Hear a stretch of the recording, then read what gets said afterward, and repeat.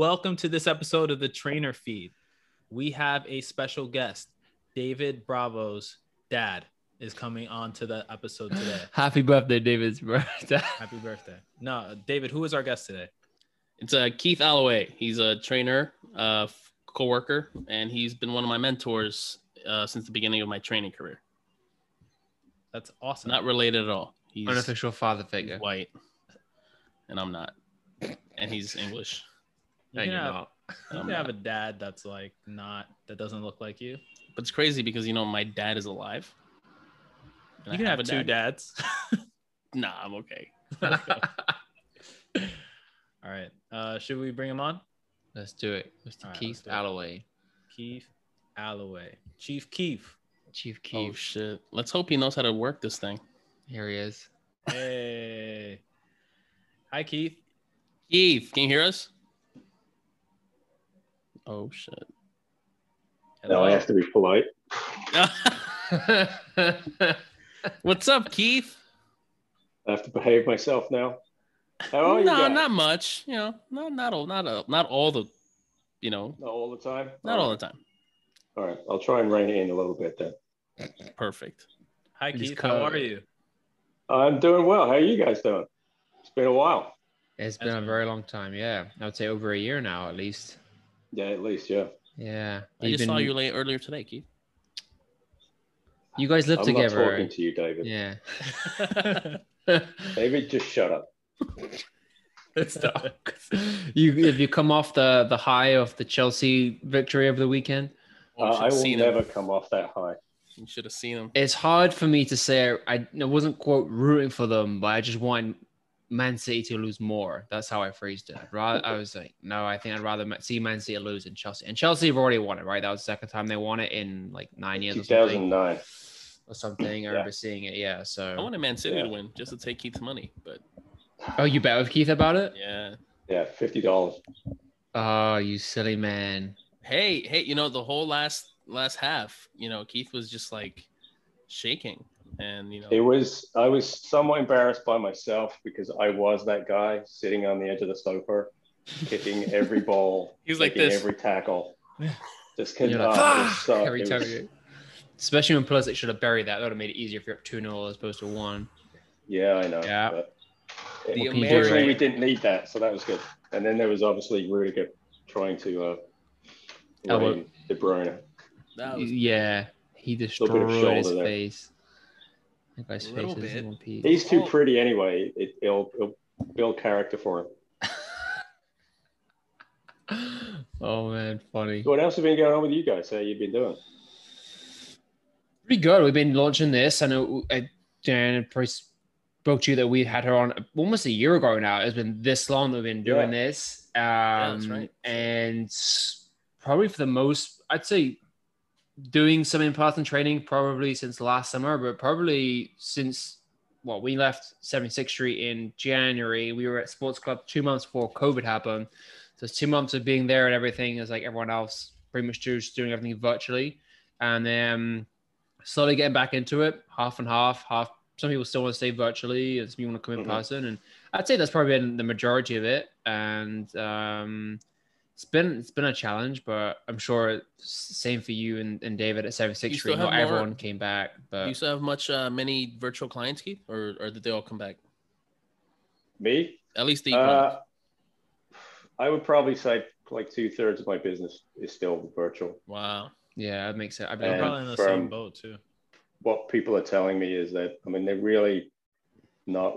they don't really want to come back till the end of the summer probably.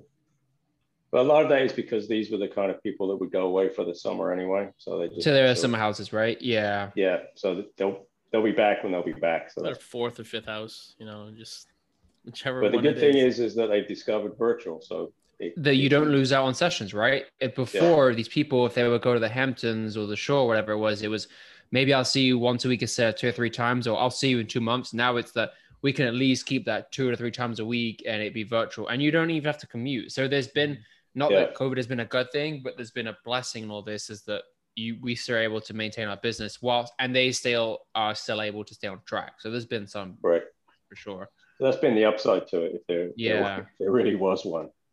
Yeah, one of the few. And now we're in this kind of weird situation where we're doing this hybrid. So it's about, I mean, the hard part right now is just scheduling. Yeah. Because I still have virtual learning I need to do, and then kind of integrating that with the kind of getting out there in the real world again and trying to figure out how that's going to work. And being a natural introvert, I was kind of happy in shutdown. So. Oh yeah, Keith. I was built for this. I'm a misanthrope and I'm a tremendous introvert. So I was built for this. I've actually been very comfortable. My wife, on the other hand, has been going out of her mind. She's stuck there with you, Keith. Huh? She's stuck with you. I think it's the other way around, David. I think I'm the one that's suffering from Stockholm syndrome. Oh my God.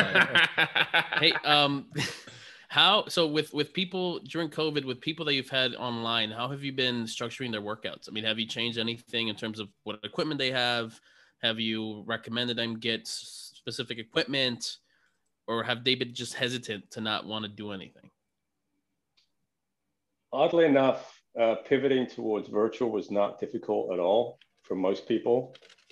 I think a lot of them also wanted, especially in that immediate part of the shutdown, they wanted that sort of distraction. They wanted something that sort of reminded them of normalcy. In that sort of, there's something that's scheduled, there's something that they have to do that wasn't work and took them out of it. So as far as the actual workouts, yeah, obviously a lot of it was scaled differently because without having access to certain kinds of equipment, a lot of clients did buy equipment. Kettlebells were very popular when people could actually get them. Angel took all of them. Yeah, I'm sure. So, people did go out there, they did buy some equipment and added slowly throughout the year as they sort of realized this is going to take a lot longer than they expected. And some of them also already had something. So it was a matter of just adapting and just sort of being flexible with what particular specific objectives they might have and kind of being realistic about what they could and couldn't do because what was available to them. Yeah. But, a lot of my clients are somewhat older. So it didn't impact too much on what we were able to do. Focusing on a little bit more mobility work and a little bit more sort of that kind of stuff rather than sort of the pure weightlifting that they'd become accustomed to doing with me at the gym. So that's really how I worked it. It was actually relatively a smooth transition. It wasn't that different in many respects for some of them. And it was very workable. Nice. I wanted to pivot a little bit and ask you about what your opinion would be on, or what do you think are the pros and cons of sort of the past, maybe like decade and a half of more barbell programs being implemented in gyms, for example, CrossFit or like warehouse gyms, what that impact has been on clientele and members joining gyms, if it's been a positive or more of a negative? I think overall it's been a positive. Mm-hmm. If I can speak from my own experience as a weightlifting coach and working in that genre and that kind of area, one of the things that has been really encouraging has been since I first really took sort of coaching weightlifting seriously and starting to go to competitions, and you've experienced some of this with me, is we would go to some of these regional meets and there might be, say, 70 people, of which a good 2/3 of those would be male and a smattering of women competitors. And in the last 10 years, what has changed in that arena is that you'll see on a weekend now at the same regional competition, 200, 300 people registered and showing up. And the proportion of women is at least, if not even more than half. Yeah. So there's been a massive upsurge in women who have been able, some of it has been because of their association with CrossFit. And they've discovered that, yeah, they can use a barbell, they can get strong, they can be very athletic, and there's nothing, and that's been really sort of the most encouraging thing for me and the most exciting thing, to see that expansion and sort of, the greater participation in that way. So I think in that regard, it's been very positive. Obviously, from our standpoint, sometimes you get people coming in doing sort of lifts and barbell lifts that they're not particularly prepared for, that they definitely should have some help with because they don't really understand the basics. But I think overall it's been a very positive thing. I think the idea of, something that's been around for a very, very long time, and just this reawakening of this idea that this is very valuable, and it has the ability of getting people very strong very quickly, and also working on those things that people want is mobility and athleticism and all those things. So I think in that regard, it's been very positive. Cool. I wanted to kind of touch base on some foundational stuff about Kieth. And I wanted to know about your journey. If you could enlighten the audience as to your journey into the fitness industry. When did it start? And how did you get to the point where you are at right now? Well, that's a long journey. That's been a long time. Oh yeah. Maybe the highlights of it. Maybe we can go over the highlights. Maybe just the highlights. Kieth was Peter Pan one day. That's a good one. Yeah, but I've actually grown up and I'm now old. So as a trainer, as that part of my journey, I've been a personal trainer, weightlifting coach for 20 years, a little bit over 20 years. My weightlifting journey really started way back when I was in college. I was playing rugby, and I had a college coach I was very small, and I was a little reedy, skinny little kid. And he basically said I needed to put on some weight, and he sent me over to the local weightlifting club. And that's how I started weightlifting myself. I was probably 18 years old at the time. And then after that, after I got out of college, was having some issues, and I turned to bodybuilding to create a healthier lifestyle for myself. I actually became a vegetarian for a while. And through that period, I started to kind of reevaluate, what fitness was. I kind of flirted with bodybuilding, did a couple of competitions, decided that wasn't for me. And then life took different turns. I ended up in the US and sort of meandered around doing various different things. And then about 20 plus years ago, I actually had a girlfriend who got a job as a personal trainer because I was working in the restaurant business at the time. And it sort of struck me like, oh, I could do that for a living. I work out, I know about training. So I got a job at a Crunch way back in like the early 2000s, late 1990s. Like a lot of people, went in there thinking that I knew everything, and I was really good at what I did, and found out very quickly I didn't know my ass from my elbow. And decided at that point that if I was going to do this, because I really enjoyed what I was doing, working with my clients and working with them, that I needed to educate myself and become, from my point of view, the best trainer that I could be. And that's basically what I've been pursuing for the last 20 years, taking every opportunity I can to take classes, especially in the weightlifting arena. I've worked with some really very good coaches. I've learned a great deal from them in person, just watching them, going to seminars. And that's really been my journey. I think the most profound lessons I've learned have been through weightlifting and the coaching lessons that they have taught me. And I think that's the biggest difference, and that's what's made me the coach that I am, hopefully a good one. Do you, just out of curiosity, I know you spoke about like doing different classes and things like that. Have you ever tried like yoga or Pilates? Like has it been primarily weightlifting and strength training, or have you like dabbled with a couple of other different types of fitness things, maybe dance? I would say dabble is a very good term for it. I have taken yoga before. The last time I took yoga, my initial reaction was that if the teacher touched me one more time, I was going to punch him in the face. And I realized that was not exactly what they were looking for or going for. It wasn't quite the meditative experience I hoped it would be. I don't think you want to think of that while you're doing yoga, Kieth. I don't think that is, I think my attitude going in was not correct. So I don't necessarily say, I haven't really used it as sort of try to integrate it into my training. As far as Pilates is concerned, I have my own opinions about Pilates and its efficacy. But I definitely have experienced it. I have done Pilates. I have taken some classes in it, and I have experienced it. I mean, part of my philosophy has always been don't knock something at least until you tried it on yourself. I mean, a lot of what I've learned about training has been experimenting on myself. I've been doing it long enough. I've tried just about every modality that you can think of at some point, and either integrated it or moved it to the side as just something that maybe something I need to reference, but don't necessarily need in my practice. We should go to LA and try goat yoga. Have you tried? Have you heard of that? I like goats. Goats are lovely. It's a big trend in LA. Creatures.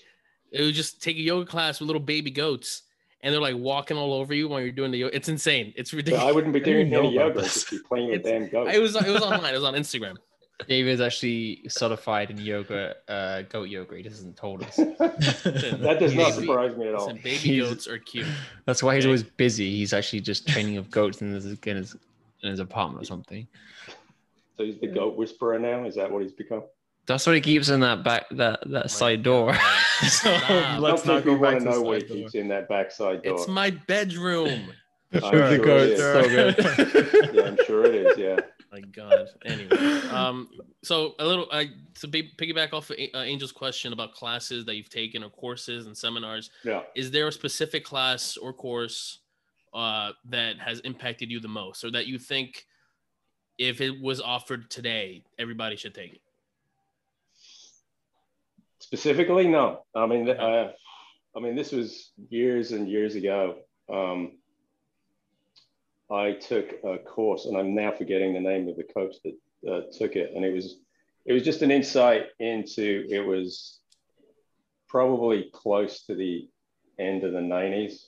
Oh, okay. And it was a course about the impact of immune diseases on exercise. And it was just an insight into the work that people were doing in trying to kind of create an inclusive community, understanding what their challenges might be for people with certain different disabilities, and how to modulate your training to accommodate them. And there are lessons that I learned then, but this was almost 20 years ago when I was first beginning, talking about the effect of his particular research was particularly about HIV patients. Okay. And how intensity of exercise could affect their immune systems. And it was just a good lesson in the impact of what we do and how we have to be sensitive to kind of how can we accommodate everybody in an entryway to bring them into kind of weight training if for whatever reason their own system is compromised. So that was an interesting lesson. It's certainly not offered anymore because that was a long time ago. But I think the most impactful things to me were when I was taking the coaching lessons, when I was helping out, teaching a local coach, Mike McKenna, who on the Northeast region does a lot of the coaching for USAW. And I would work with him. And for him, it was just sitting in on his classes, listening to him talk, seeing how he structured the coaching and the teaching of itself. And just allowing me to see a wide variety of different people and coaching them to improve my eye as a coach itself. You know, what different things do you come up against? You know, how do you overcome people's barriers to kind of learning certain things and learning different coaching techniques? Mike McKenna, if you don't know him, I know David does, has been greatly influential to me in the last 10 years. I have a great deal of respect for him. I think he's one of the best coaches there are out there that nobody knows about. He's a big fucking guy. He's a very big gentleman. And he's quite scary, but he's a big teddy bear. He's a teddy bear. Yeah. I mean, but he's also a really good coach, and he's a really good teacher. Yeah. Wow. You mentioned about trying to be a better coach, you know, years after years. And how would, from everything you've known, how would you structure a basic beginner program for somebody that you would see that probably has no background in athletics, no background in weightlifting, and their primary goal is to just get stronger? Well, no different to anyone else. The first thing I want to do is I want to see, how do they move? Mm-hmm. How do they react under a stress? Give them a bar. See how they move under the bar. See what they do. Don't give them any input. Just let them do what they do. And then scale it from there. I mean, something I talk about with anyone I work with is there's always an entry point. You know, people can be intimidated, especially with barbell work or with weights, because they've seen images or videos of people working with incredible weights or doing incredible feats. There's always an entry point, even if it's just a bar, even if it's a dowel. There's something you can start with and start patterning the movements that you need to learn, those basic techniques, those basic movement patterns. There's always an entry point. And it doesn't need to be as intimidating as I think some people think it might be. So it's really just, you know, where's your start point? You know, where are you? What kind of skills do you come with or don't come with? And then finding where that entry point is, and then just working from there, and then scaling from there. Cool. In your experience, do you find, I know this is a very general question, so apologies ahead of time. Do you find that there's more of a challenge or obstacles in regards to stability or mobility in the stability mobility continuum? I think the challenge is more to do with, I think, a misunderstanding of what those two things are. I think there's a sort of interpretation of what stability is, and a lot of it is fed by different fads that have come and gone in the fitness industry. You know, what does stability really mean? What does mobility really mean? And I think there's a lot of misunderstanding, misinformation out there, and getting to sort of the purity of what do we mean really by stability, and just in a pure sort of academic way, it's, you know, can you maintain your center of mass over your center of base? That's what stability means in its purest essence, and that's what it really means. So for a lot of people, and again, I know it sounds very simplistic, is get your feet under a bar. Do you not fall over? If you don't fall over, you're stable. That's actually a really cool way to think about it. I never thought about it that way. So I think a lot of it is that because of, again, fads in the industry, there's been this emphasis on what stability is and what mobility is. And a lot of it is more to do with marketing, with what the actual kind of essence of what it is and what it means in the first place. That also just reminds me of a couple of other episodes that we had where people were talking about how sometimes when you have a new client or you have, you know, somebody come up to you and say, hey, I want to train, you have to lay that groundwork in regards to creating the foundation of, I'm going to communicate to you, I'm going to say some things that you might not understand, but I'm going to explain them afterwards. Like, you have to almost educate as you go through everything, because sometimes you just don't know necessarily where the problems are. It could just be vocabulary and a misunderstanding of everything, because it's, you know, it's sexy to sell like shake weights, right? And market it as a stability exercise or a stability tool, right? But does it really do anything? The answer is no. But anyway. Well, I think that's the biggest part of our job, I think, is communication and education, because there is so much misinformation out there. And I think and this is true with any profession, every profession creates a vernacular that creates this inherent opacity to everybody else, so that we develop this idea, well, we have this inside knowledge, we have this information that you don't have or you can't grasp because you're an outsider, so we can sell that to you. Sign up here for the free 5-day so course. So I think a big part of our job is to break down those barriers, is to kind of find language that kind of cuts through that, so that we can communicate what we want from them, and so that you understand what the journey is we're trying to take them on is going to be. So a lot of times it's sort of, for want of a better term, cutting through the BS and just sort of kind of placing it in as simple as terms as it is. And I keep coming back to sort of what I learned from kind of coaching Olympic weightlifting. It is those lessons of having different learning styles and different ways of approaching different people that I think helps a great deal of, how do you make it clear of what you want from somebody? How do you communicate that idea? Where, again, it goes back to what's that entry point? Where is that point where you can make it clear so that you're both sort of unified and going into the same direction? And it takes a little work. And sometimes that relationship can take a little bit of time to develop between people, because you have to learn what somebody responds to, and they have to really learn how you are trying to communicate. And there has to be an openness.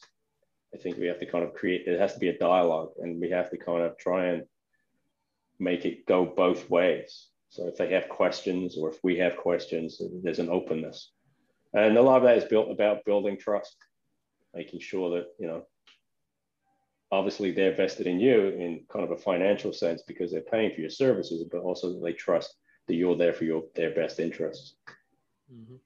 I want to piggyback off some things you mentioned with, breaking through the BS, and you've mentored obviously David, some of us, for example, and then very many coaches that came through the ranks at 76th Street. What have been some of the more common themes or patterns that you're reinforcing coaching wise with anyone that you take under your wing? The first thing is keep it simple, especially in the beginning. I think there are, in the field that we kind of know very explicitly, this sort of this health club scenario as employees, there's a financial imperative.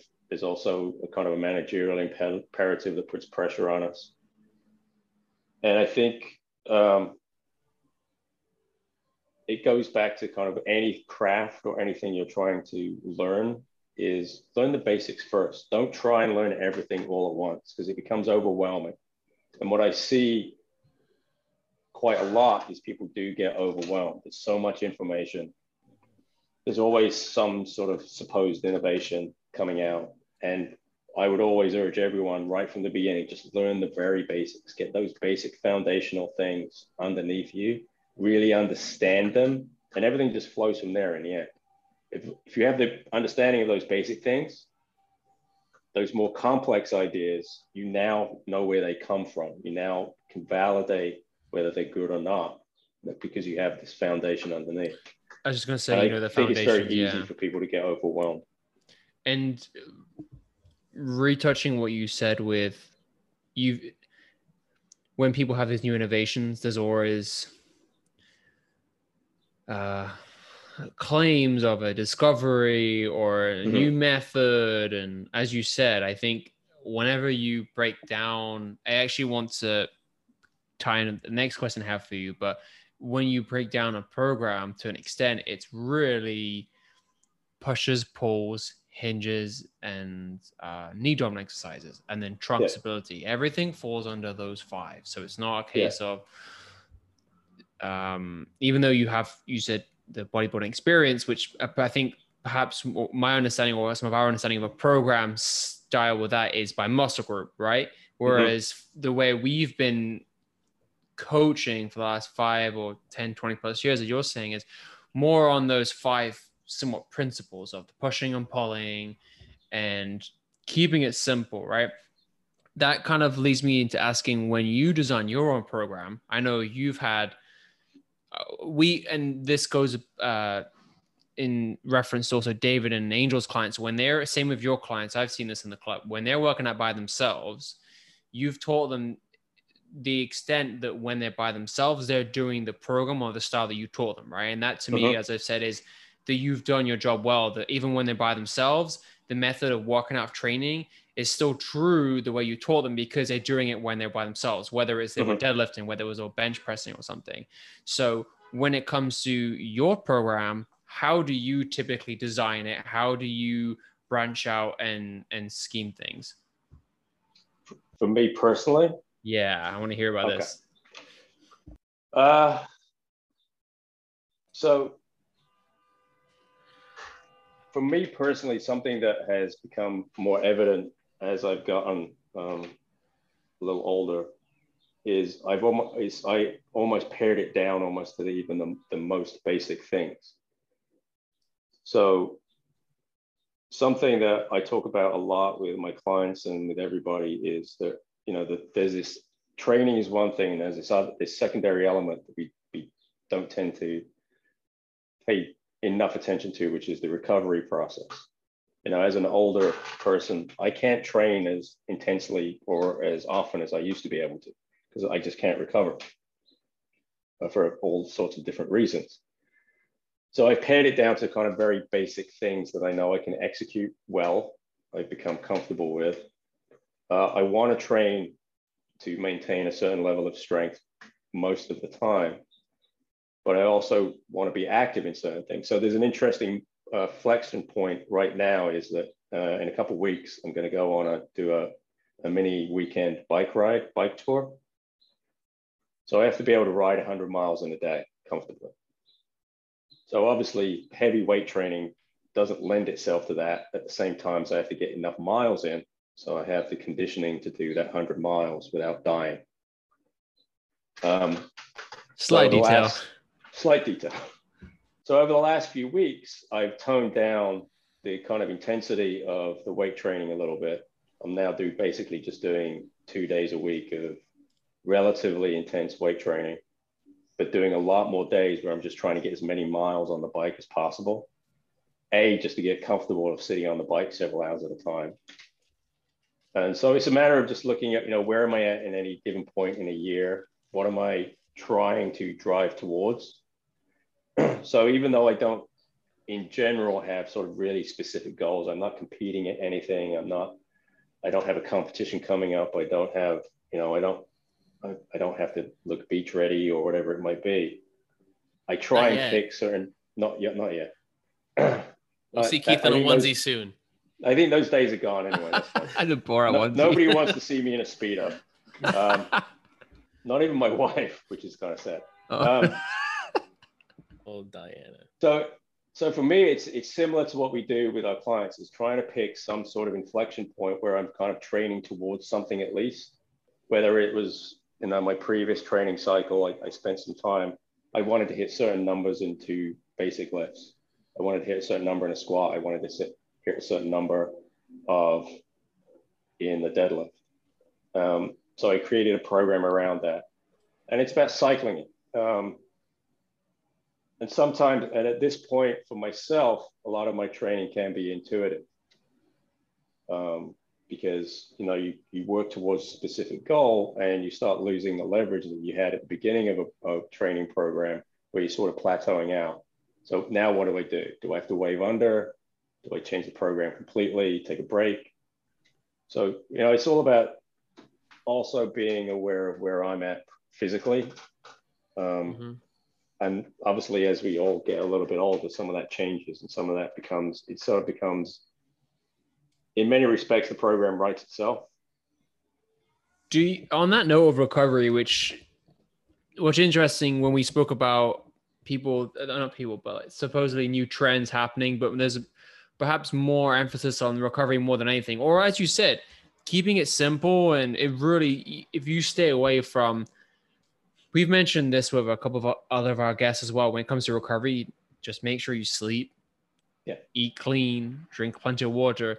When you talk just now about not being able to work out as intense, or do you feel it's that you need more days rest? Do you feel you need more sleep on average? Do you think it just means that the rep sets with the patterns you're doing have to be altered to help with recovery? Break that down a little bit for us. I think it's all of those things. I think you hit it on the head. But the first thing you said was sleep. I think the one thing that a lot of us cheat first is getting enough sleep, creating a schedule, or creating a sort of, a regular sleep pattern, which is very difficult for a lot of people. As someone in their late 50s, it's difficult for me to even sleep through the night because of various injuries. I just wake up, I'll wake up, my arm is numb and I can't get, and that's just a factor of just living long enough. So how do I manage that? So, being aware and being intuitive enough when I walk into the gym that day, when I have, I'm scheduled to do a particular workout, knowing I may have to modify this. That's why I always stress when I'm working with all of my clients, that's what the part of what the warm-up is about. The warm-up is not necessarily about, I just need to get ready for what I'm about to do. It's also informing me, how ready am I to do this? You know, is what I have planned today even going to happen? You know, is my hip cranky? Is my shoulder really cranky? So what do I need to change even on the fly? I know we talk a lot about programs, but I train to the client or I train to myself. I don't train necessarily. The program itself is a template to follow to some sort of specific outcome, but it's still just a template, and it has to be modified and changed on any given day. I'm lucky enough to be intuitive enough to know what's going to work on any. I mean, and sometimes you get surprised. Sometimes you have a really good day when you feel like crap, and sometimes you have a really bad day when you feel like, oh, I got great sleep, I'm rested, I ate well. And it just doesn't work. I mean, on the continuum, you just got to look at, it's only just one day. Any particular workout is just one day out of hundreds, thousands of. To have a consistent process. Yeah. One. Yeah. So it's exactly that. The process itself needs to be consistent, not necessarily the outcomes per se. And I think we sometimes get too wrapped up on specific outcomes and not understanding it is a process. And that process is often not perfect. You know, injuries happen, things happen, life happens that interrupt that. I mean, if the last year has not taught us anything, that the really unexpected could happen. And how do you adapt to that? But if you can stick with some form of process, then you'll always be served by that. And that becomes your anchor, the process in and of itself. I would argue with one point that you made about, you mentioned clean eating. Mm-hmm. And I have an issue with that term. Gloves are coming off. Oh shit. Let's go. Because he asked for it. And that comes out of this whole kind of wellness movement that we're going through right now. Another one of these waves and fads. I would like us to be careful about the language we use when we're describing something. To say that something is clean, that means that something is unclean. And that creates a value, an emotional or a judgmental value on something. And I think we need to be very careful about that, especially when we talk about something that is a subject diet, which is so loaded for so many people. Mm-hmm. I think the language that we use, we have to be much more careful how we pass that out. Yeah. I don't like to think of clean or unclean foods, because that kind of creates a value on something that puts too much weight on it. And that, I think, can be troublesome for some people. And that can lead people through certain behaviors that are not necessarily healthy for themselves when it's interpreted in that way. No, I think that's a very good point. I think I probably should have defined it better. And we've had people as well that speak to this. They mentioned play foods. Am I right, guys? That was some. So we spoke to a registered dietitian, and one point she made, because Jacques said something about junk food and cheap food or something. Yeah. And she also gave him a spanking because she said that all food has nutritional values. So there is no junk food. And when you say junk food or cheap meals or whatever, it's implying that there's something, that's better. The opposite of what he said with clean eating or clean foods, it's like the opposite. So she said, if you were dying, if you were trying to survive and somebody threw you a gummy bear and you ate the gummy bear, would you survive? Would you have a higher likelihood to survive? The answer is yes. And that's why there is no junk food. Yeah, I think that's that kind of language. I mean, we live in a country as well. And I've certainly lived in certain neighborhoods where there are sort of nutritional deserts because of lack of opportunity of getting sort of what we so-called healthy food, and a lot of food insecurity. So that when we label things as clean as unclean, that can often be sort of turned into a self-fulfilling prophecy, is that people aren't deserving of food in certain ways because they eat what we determine as junk food. And we have to be very careful about how we use that language, because that can kind of create division, and it doesn't open up the conversation. It creates a barrier rather than opening the conversation and an entry point for us to start. No, I agree. I think that's definitely something that can be, I should be more specific about. And I guess what I was leading off was just as close to the natural source as possible. But again, That's whole going food. as well, no, I just if No, if not Whole someone Foods. I asks, mean, it could be. Yeah, no, Don't get me started on Whole Foods, because we're going off on a rant, and I might break the with the computer. Keeper's left the chat because he's smashed the screen now. Yeah. But I think then again, I mean, even that term in itself is like, we have to kind of get closer to the source. There are certain I mean, this is going a little bit off topic, but there are places around, even in the city, where that's just not possible. Mm-hmm. You know, if we talk about food deserts, you go to certain neighborhoods, you go into a local grocery store, and the grocery store has 2 massive aisles with just sugary cereals in it and sugary sodas. And the produce is basically just a large refrigerator. And that's what's available in there, because they're economically or challenged neighborhoods, with also sort of, you know, trying to find the right word before I piss everybody off. Yeah, just sort of take your time. Social, economically. Social economic background. There you go. Where companies they don't see the value, or they don't see how they can monetize that enough. So I think we need to be careful when we start using those kind of words, as like forcing people, you've got to do this. You've got to see where people are and then work with that. 100%. Rather than imposing an idea onto them of, you have to do it this way. If you don't do it this way, then you're going to fail. We have to find an entry point into where they are, and then find the leverage, and then change that behavior incrementally. It's not going to be, and this is the thing that we fail with a lot of times, even with our own clients, because you can't do everything all at once. Just take a little bite at it. Where can we find a change? Where we could find a small habit change, a small behavioral change, gives us a little bit of leverage that leads to the next step, and then the next step, and the next step. And it goes back to what we were talking with Jacques. It's about the process. Mm-hmm. This is a process. It's going to take time, because we're also changing behaviors. We're learning new behaviors. We're breaking old habits. So we have to invest in that. This is not going to be sort of a one and done thing in a very short period of time. It'll happen overnight. Yeah. But, well said. Well said. Never mind. And these are sort of habits and behaviors that need to become sort of just part of our everyday life, eventually over time. Yeah. Yeah. So it's just sort of instilling that into people. I have a question. It's probably a little bit off of what we were chatting about, but what are your... So I've had this conversation with clients in the past about their own kids, or when they see kids lifting weights. And a lot of the biggest thing they would say is, oh, they shouldn't be lifting weights because it'll stunt their growth. What's your opinion on that notion? First of all, it's just not true. Mm-hmm. That is not true. It will not stunt their growth. I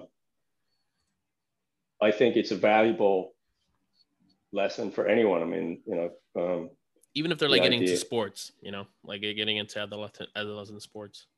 I think that's one of the elements that I think where we've often failed kids in general anyway. I mean, it's sort of an idea that we deal with our adult clients is, you get strong and fit to play a sport. You don't play a sport to get strong and fit. That's the performative part. You need to do some training to be resilient enough to withstand the stresses of the sport that you're playing.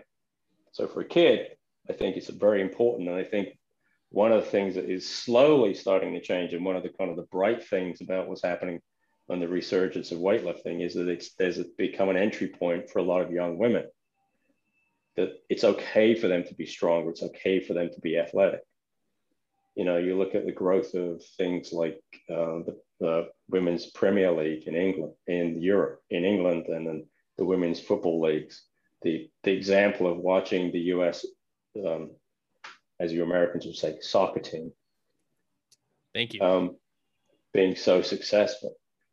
So I think it's vital. I think actually the sooner you can start with kids, teaching them that there's a physicality that they need to learn, there's a kind of a robustness, and there's a resilience that they need to develop so that they can enjoy these physical activities. And I think it also kind of creates a certain level of discipline. It creates a structure that so often I think people are looking for. And it starts teaching that idea of we're actually part of a process here. It's part of a bigger continuing. Yeah. But the idea that it stunts growth is just not true. It's just a fallacy that's been out there for too long. No, yeah. Last year I took a course. It was a webinar thing with Mike Boyle through the Perform Better Summer Series. I don't know if you guys probably took any of those courses, but he mentioned that about training the youth and how the youth. What are they? A pack of dogs? The youth. What? Adolescents, Keith. They're teenagers. They're a band. What, your people? Oh my God. Listen, we're not okay. We're not gonna get into this, Keith. But he was mentioning about the whole sport specific training, about how you have these trainers marketing themselves as that, when in reality, sport specific training is basically just going to practice.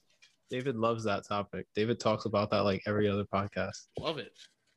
Well, because it's this idea that the sport itself is the performance. The preparation you do, the skill sets you learn is sort of what you do during those training sessions for that.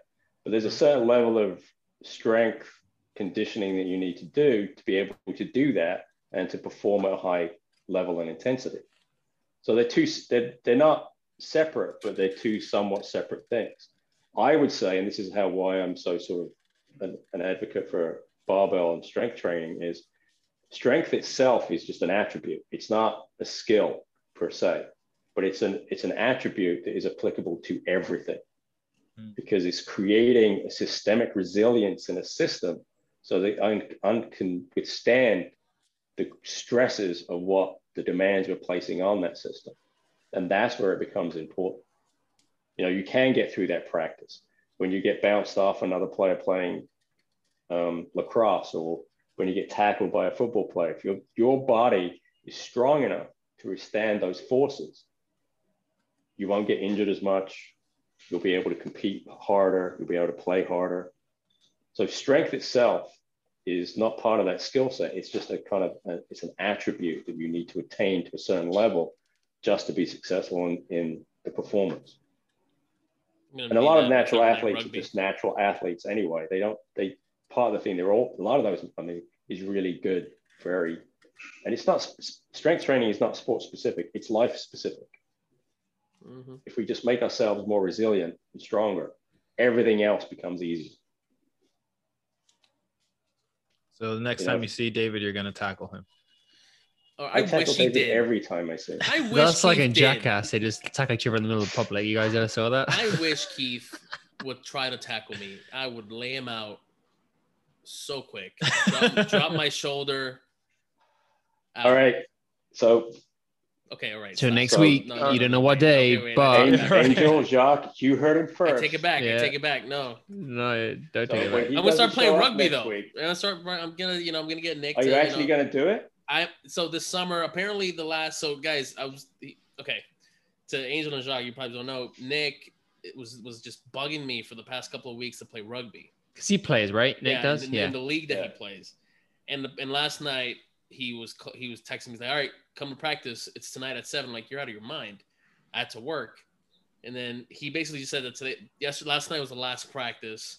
There's a game coming up this weekend and that I should play next season. So we'll see. I don't know. I mean, it does seem very fun, but my whole thing is back to what Keith said about, not getting hurt as easily if you're strong. Well, you're going to play rugby, David. So I'll tell you this one piece of wisdom from lots of experience. Wear a mouth shield. Get hurt.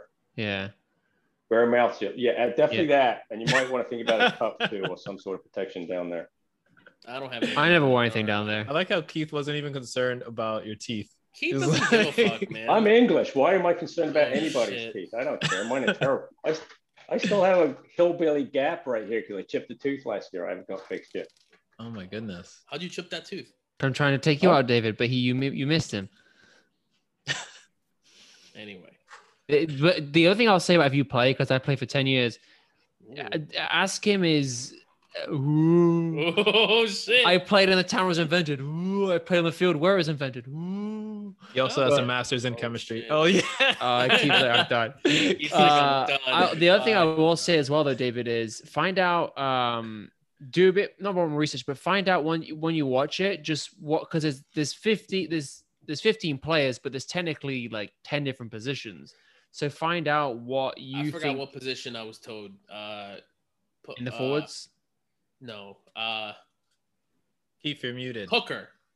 Hooker. Is that You look like a hooker to me, David. I'll tell you that much. Oh man. No, that's the position. Yeah, you're right in the middle. I would have said anywhere in the pack, the forwards, because they're usually the stronger ones. Some of the ones in the back aren't. Keith, come play with us. I think David would make a very good prop. I was thinking prop or second row. Prop. That was it. Okay. Prop or second row. Prop or second row. Yeah. Although these days, prop second row are usually a little bit taller. They're a bit taller. Yeah. In the lineups. They want them in the lineouts. Yeah. I used to play hooker when I played. I believe that. I see that. But that was back in the day when the hooker actually used to hook the ball. I don't know if you've seen a modern rugby game. They just feed the ball, don't they? I've never seen the ball go in straight ever. They just feed it. What does that mean? What do you mean hook the ball? So when the equivalent of like the line of scrimmage in the NFL, right? When they hike the ball, it's like the closest thing, except you engage in an 8v8 kind of collision. Yeah, but scrum. Right, and then it's a hug. It's a gentle hug. It's a 16-man hug, right? Oh, okay. And the scrum half, the number 9, he feeds the ball. It's how you reset play if there was a stoppage of play. But you're supposed to feed it down the middle. But as Keith was just alluding to, they never feed it in the middle. They go to their side. So you just win it, a guarantee. Because it's like a 50-50. As opposed to the center in the NFL feeding about the quarterback, that's pretty much guaranteed the quarterback's going to get it. But in rugby, in the scrum, it's meant to be a 50-50, supposedly. So this summer, he's going to start teaching me how to play that. So we'll see. But alluding to what some of the conversations we were talking about earlier, the best way you're going to learn is just by playing the game. Yeah. Ultimately. It's just get out there on the field and just, get on the field and just get into the rhythm of the game and learning how to do it. I mean, one thing you will need to do is learn how to tackle properly, because tackling in rugby is very different to the way it's done in football. Well, they don't tackle in the NFL. They tackle like idiots. They just throw their heads in. Because you don't have a actual head protection, you have to tackle properly, I like to say. Yeah, I mean, the only experience I've had with contact, like body-to-body contact in lacrosse, was just like checking, like hip checking or so you can't do that in rugby. You have to actually tackle someone. Take the man down, and take the man down. I'm saying, Keith, you come near me at work, it's going down. Keith's going to be like, yeah, I'm just showing you how it's done. Poof, takes him out when you're with a client. Client's about to get the stretch. You understand it. Playing rugby is the reason I'm such a handsome older man that I am now, because I got so many blows to the head. That's why I broke my nose 5 times. Oh my God! See, you're not 4 concussions. Play this anymore than David's it's fun, David. There's nothing better. It's really exhilarating. I know it came up earlier that I follow soccer. I'm really trying to call it football. Don't worry, we'll get football. Call it football. It's football. So I follow football. But actually, my favorite sport is actually rugby. I love watching rugby. And next year, we have tickets to go see England play Scotland in Edinburgh. Oh, that should be a dub for the Scots. They look good this year, didn't they? I didn't even talk to you about that. How good did they look this year? Here we go. Absolute they did look wagon. very good. Yeah. I'm so excited. I've never seen a Six Nations game before. I don't think I'm so excited to go. But Murray Fields are pretty good. In Edinburgh, it's a pretty good stadium to go to. I've been to see a game there. It's good. Yeah, that'll be fun. The only problem is it's in February. It's gonna be in Scotland, cold as balls. Yeah, that's gonna be good luck with that. And probably and in Scotland, probably raining as well. Probably raining and snowing all in the same day. Yeah, Scott sleet, snow, sleet, rain in one day. Yeah, I believe you probably get all of it in half an hour in the same game. Yeah, that's awesome. That'd be exciting though, and everything should be pretty back to normal by then as well. It should be. Yeah, I'm really excited about that. I'm really thrilled to do that. And to wrap it up, I don't want to take any more of your time. What are some projects you have coming up, if you have any, in terms of like, do you have any classes you might be taking, anything that you have going on in your own life? Right now, because of the last year, my plan is to have no plan. Okay.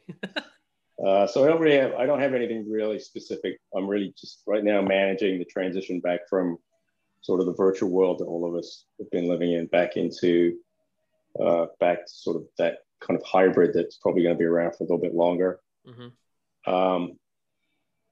I don't, to be honest, I don't know. I mean, the world has changed a little bit from my own personal world, so I'm trying to figure out what my direction is going to be in the next year or two. Both Diane and I have some ideas of things that are really just in the gestation process. Would you ever host your own seminars, courses? That may be something that we might want to, is something we've been talking about. We've been talking to some other people to find sort of logistically how that would work. I've even thought one of the reasons why I kept bothering David so much to try and get on your podcast was to kind of have some experience of it, so possibly doing my own. And just generally other things, doing a little bit more writing. I think that I have experience and some knowledge that I might be valuable to share with certain people.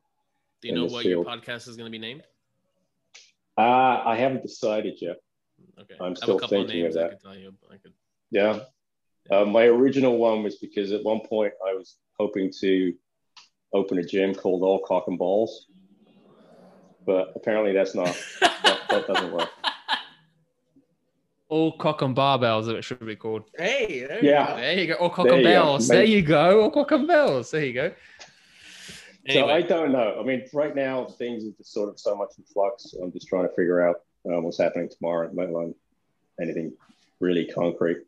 But I think hopefully for all of us, the past year has given us a moment to kind of look back and look inwardly and just sort of kind of reassess a few things, and hopefully things might be a little bit different for our futures. I hope anyway. Is there anywhere where any of our listeners could, maybe contact you, reach out to you if they have any questions, if they're interested in working with you? They can reach out. I do not have a social media presence. What about we got to make them one? Maybe we could post like your wife's social media, and that will be like the interim. I do have a Facebook page. Okay. You can find me also at Hoboken Barbell website.com. Cool. I don't know what my Facebook page is. I have no idea. I've posted, I think 5 times in about 7 years. You post these dissertations about random things, Kieth. It's like, because I'm a random person, David. Like some words I don't even understand. I mean, ESL, right? But I can lend you a dictionary, David. You should jump on that. What was it? Something in spells. All Cockham Bells Instagram page. You should just save it for when you want it. Then it's there. You have the name right before somebody takes it. Like somebody the website. Once you have the what's your domain? The domain name. Yeah, have the domain name. Well, allcockandballs.com is already taken, by the way. So there you go. All Cock and Bells. All Cock and Bells. You definitely looked it up, and you went, and it took you somewhere you didn't want to. Yeah. Don't type that in, by the way. That'll take you some very dark places that you do not want to go to, even for me. And I'm pretty unshockable. All right, Keith. Thanks for joining us. It was really fun. Yeah, it's great talking to you, man. It's been a pleasure, guys. I've enjoyed it. It's great to see you guys again. Hope you're all doing well. Likewise. All right. Likewise. Take care, Keith. All right. See you. Keith. All right. Be well. Take care. Bye.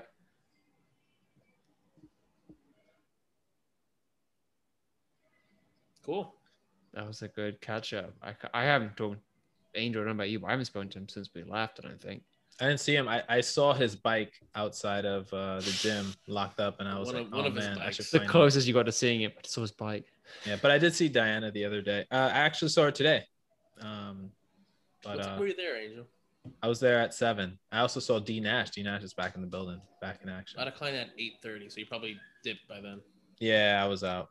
Okay. David was getting his coffee at that point. Not even. I was probably still asleep. On the train, just sleepwalking. Yeah. It was good to catch up with Kieth. It's good to see that he's healthy and he's got stuff that he's doing and all that. I mean, that 100-mile bike ride, that's got to be. You got to build some butt calluses. I was thinking the same thing because it's not. You have to you have to build that tolerance for being on a seat for that long. Keith, so I got a bike off of Keith that he wasn't using anymore. I'm like, I'll take it from you. He's like, all right, you got to come to Jersey City to pick it up. I'm like, I got it. And it was a fixie, so you can't stop pedaling. So I got it. So I got it from his place. I rode it till the path train, took the path to Christopher Street, Mm. rode the bike or attempted to ride it from Christopher Street up to my apartment on 141. And then, that's a pretty long way. It's like 10, 10, 11 miles. Maybe, yeah. It took me a while, and my ass, oh my God. It hurt. David couldn't get off to his apartment. He had to get going all the way to Yonkers. Yeah. I live there. But I guess I'm not going home. Dude, Can't man, stop. For the next week, my ass hurt. Like, it just hurt. It hurt to sit on my couch. Damn. It's just to lay down. You still have it? I got this I still have image. it, yeah.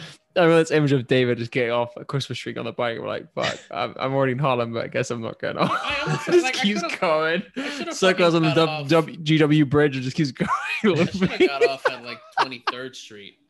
20, yeah, I should have got off on 33rd Street. That would've Yeah. made it That's so what you're easy. claiming, but I don't believe it. But all right. How you guys been? You been good? Very Everybody's excited good. for the weekend. Yeah, Same it's shit, clearing different up. day. It was cloudy, it was rainy, but now it's clearing up. So Humid as anything this morning. That's true. All right, but we'll call it Wrap it here. up. We'll wrap it up, and we'll see you guys in the next one. Be safe, guys. Take care. Bye. Bye. Charlie.